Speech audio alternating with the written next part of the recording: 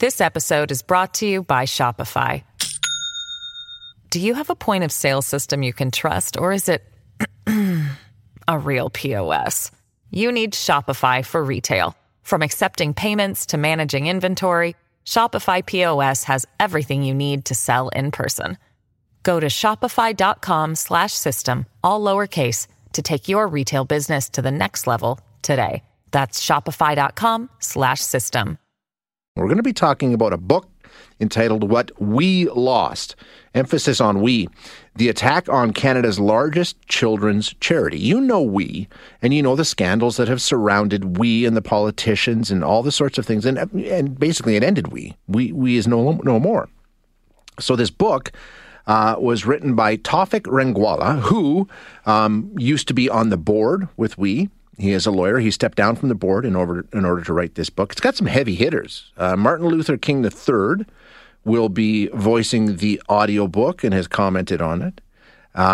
Former Canadian Prime Minister Kim Campbell wrote the foreword to this book. And I guess the basic premise is, hey, we don't know the whole story around we. And, you know, losing that charity makes a big, big difference to a lot of people, and it was done unfairly. So let's get into it. We're going to chat with Tawfik Rangwala, who is the author of What We Lost, the attack on Canada's largest children's charity. Tawfik, thanks so much for your time. I appreciate you joining us today.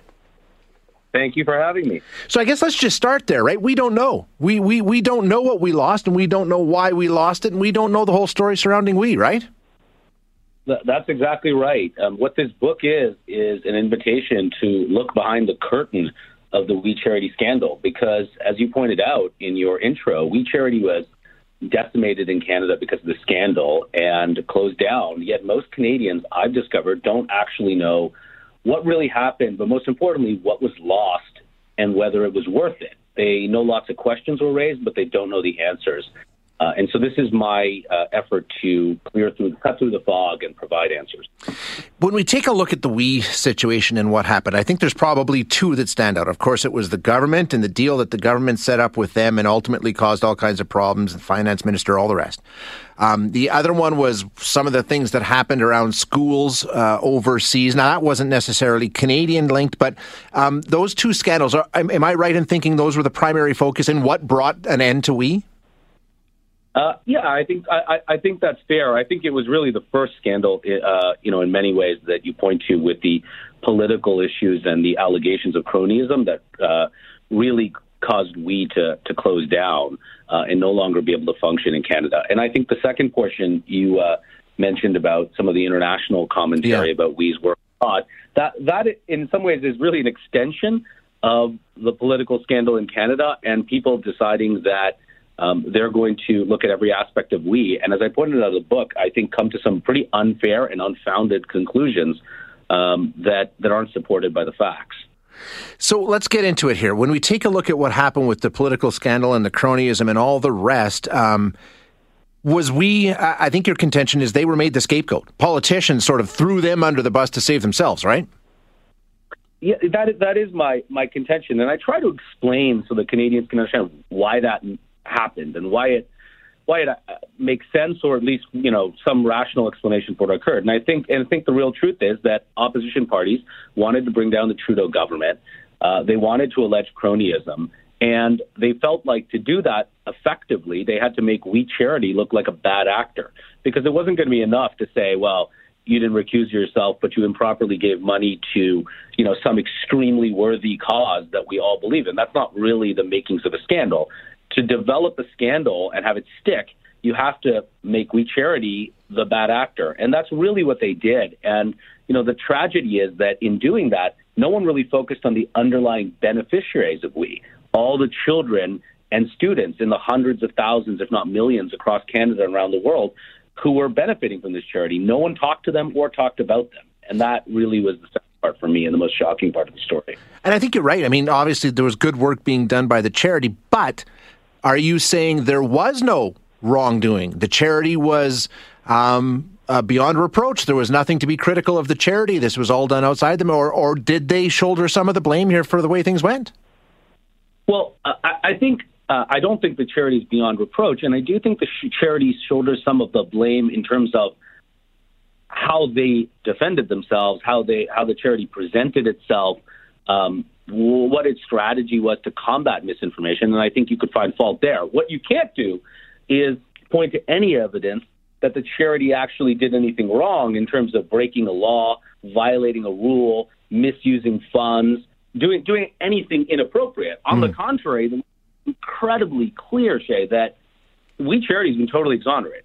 An independent ethics commissioner inquiry found that no one tipped the scales in favor of We Charity, and We Charity didn't improperly approach anyone or ask anyone to tip the scales. So all of the allegations of cronyism have been completely debunked. I mean, it's just clear as day. The facts are the facts. But the politicians in the media never seem to really want to present that conclusion. They just want to talk about the questions as though that's enough. Getting texts we're talking about, yeah, but we was linked to the Liberal Party. That's what happened here when you're linked to a party. Is that fair? I mean, we've had a lot of different politicians. You've got the former Prime Minister, Kim Campbell, who was not a Liberal, writing the forward. I mean, we have this perception, I think, that they're not an arm of the Liberal government, but certainly closely linked to the Liberal government.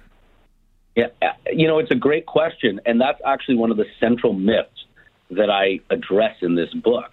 I think there is a perception, and it was certainly one was created, that they have some special relationship with the Liberal Party. But if you look closely at the history of We Charity, it was very much politically agnostic. It had relationships with all political parties. And so I actually talk about in the book first-time information that many people have never seen or heard about emails between We Charity and Aaron O'Toole, for example, in which he's praising the charity's work, asking the Kielburgers to help with mental health initiatives, trying to get his own daughter to attend We Day.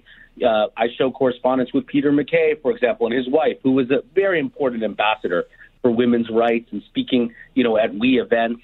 And, I talk about events that were held, hosted by Stephen Harper's wife at 24 Sussex Drive. So, and that's just a couple of, poignant examples. Yeah. There are of NDP and Conservative politicians who have deep ties to this charity because it was doing good work.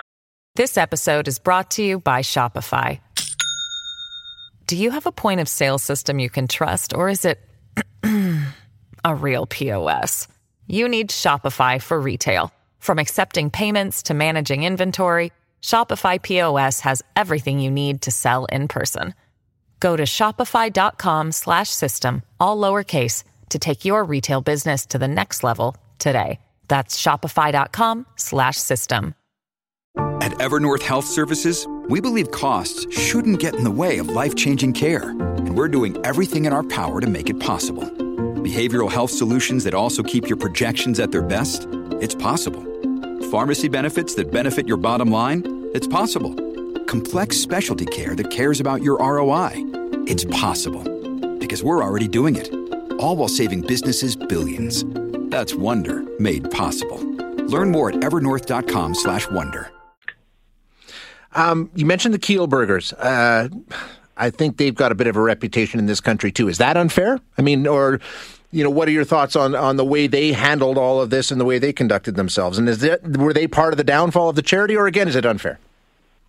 Yeah, I think that the Kielburgers have been a force for good in Canadian society. That is my view of them, and I'm very open about the fact that I've known them a long time, including since they were young, and see them that way. I do think that there are aspects of the way that they've run We Charity that has made them fodder for criticism. They have approached charity with a bit of a zeal that's like a Silicon Valley startup, and that's what made them very successful as Canadians who are trying to build a movement around the world. And they believed in charity. They believed in fusing it with social entrepreneurship. And I think when that was all going well, they were celebrated. But they are easily the kind of people who are misunderstood. And personally, I would tell you they're a bit hard to relate to because of the way they go about, their pursuit of charity and business. And so as a result, it's pretty easy, I think, to quickly turn on something like that. I talk in the book about how when you're different, it's easy to pick on difference when you're going, down, or when you're perceived of as flying too close to the sun. And a lot of people talk about something in Canada called tall poppy syndrome, which is, a little bit of a tendency for Canadian society to feel that there must be something up or something untoward when people are doing better than expected, and to try to bring them down a notch. And I think all of those different forces were at play in the way Canadian society seemed to turn on the Kilbrickers. The one issue we talked about briefly earlier, and that's the schools in Africa, and that was started by a journalist in the United States saying that he was involved in raising money for one of those schools, only to find out down the road that the school that he'd raised money for had been repurposed and used again to raise money. But correct me if I'm wrong, it was proven down the fact that he had missed the boat on this. He had his information wrong, right? And that wasn't actually what happened. Although I'm getting a bunch of texts about repurposing schools and renaming schools and reusing them, it was proven that that's not the case, correct? That is true. It was not the case. And I think we're mixing a couple issues, so I want to make sure I'm clear. One is, there was a lot of accusations about donor money and being pledged to the same schools. And I spend a lot of time in the book, and I think people should read it, 2 whole chapters on just that topic, including reporting by the CBC. And I think what you'll find is it is just plain wrong and not factually accurate and really kind of disturbing. But what's really interesting is the guy you just mentioned, his name is Reid Cowan, and he went to Parliament, and he's a journalist from the U.S., and he testified that, a plaque dedicated to his son was moved. And it was a heartbreaking story. By the way, he's right about the fact that a plaque that was voluntarily gifted to his son 15 years ago was inadvertently moved. And he got an explanation and an apology for that, but that wasn't enough. He went to Parliament and testified that maybe it was a symptom of a greater problem. What I can tell you is that greater problem doesn't exist. And what I can also tell you is the most shocking thing you will read in the book is that same journalist went on to try and extort the charity for $20 million. And it's a really disturbing, shocking story that was covered in the Washington Post. It's covered in the U.S., and it's just unbelievable how someone could try and extort and bankrupt a children's charity like that. But no one in the Canadian media ever covered that story to this day. And I think that's a really shocking thing. And I think people, when they read that story in the book, will scratch their heads quite a bit. Bottom line, we was not, like you say, not beyond reproach. They did some things wrong, but the book sort of lays out how they weren't as bad as a lot of people think they were, and they actually did a lot of good work. Does that sum it up accurately for people interested in reading about this further? No, I think I'd go a little further and say that the We Charity has been completely exonerated, and I think there's no evidence that they did anything wrong. I think if you have some criticism to make of We Charity, it's that, its style and its way of doing things might have, allowed some people in the media to poke at them in a way that maybe some other charities wouldn't have suffered through. But I think the record is pretty clear that We Charity is unjustified collateral damage, and that the real victims are thousands, hundreds of thousands of teachers and children in 7,000 schools in our country who won't have access to mental health programming or bullying resources because of a political fight.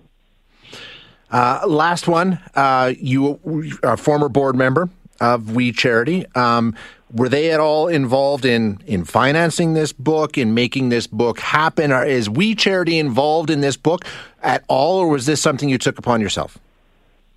This is something I took upon myself. Every word is my own. I wrote it with the consent of the board of We Charity because I wanted to make sure that no one had an issue with me writing something like this. And I wrote it with the cooperation of the charity. And by that, I mean I had access to anything I wanted. I said, I'm only going to write this book if I know that the charity is willing to be completely open and give me any piece of information I want. And I got that. But otherwise, absolutely, it was not financed by the charity, and it's entirely my own. Okay. Tawfiq, thank you so much for your time today. I really appreciate it. It's an interesting discussion. Thank you so much for having me. You bet. That is Tawfiq Rangwala, who is the author of What We Lost, The Attack on Canada's Largest Children's Charity. And, as I mentioned at the beginning of the interview and at the end of the interview, he is definitely, or was, connected to the We Charity. He was on the board, but he has stepped down from that board in order to write this book.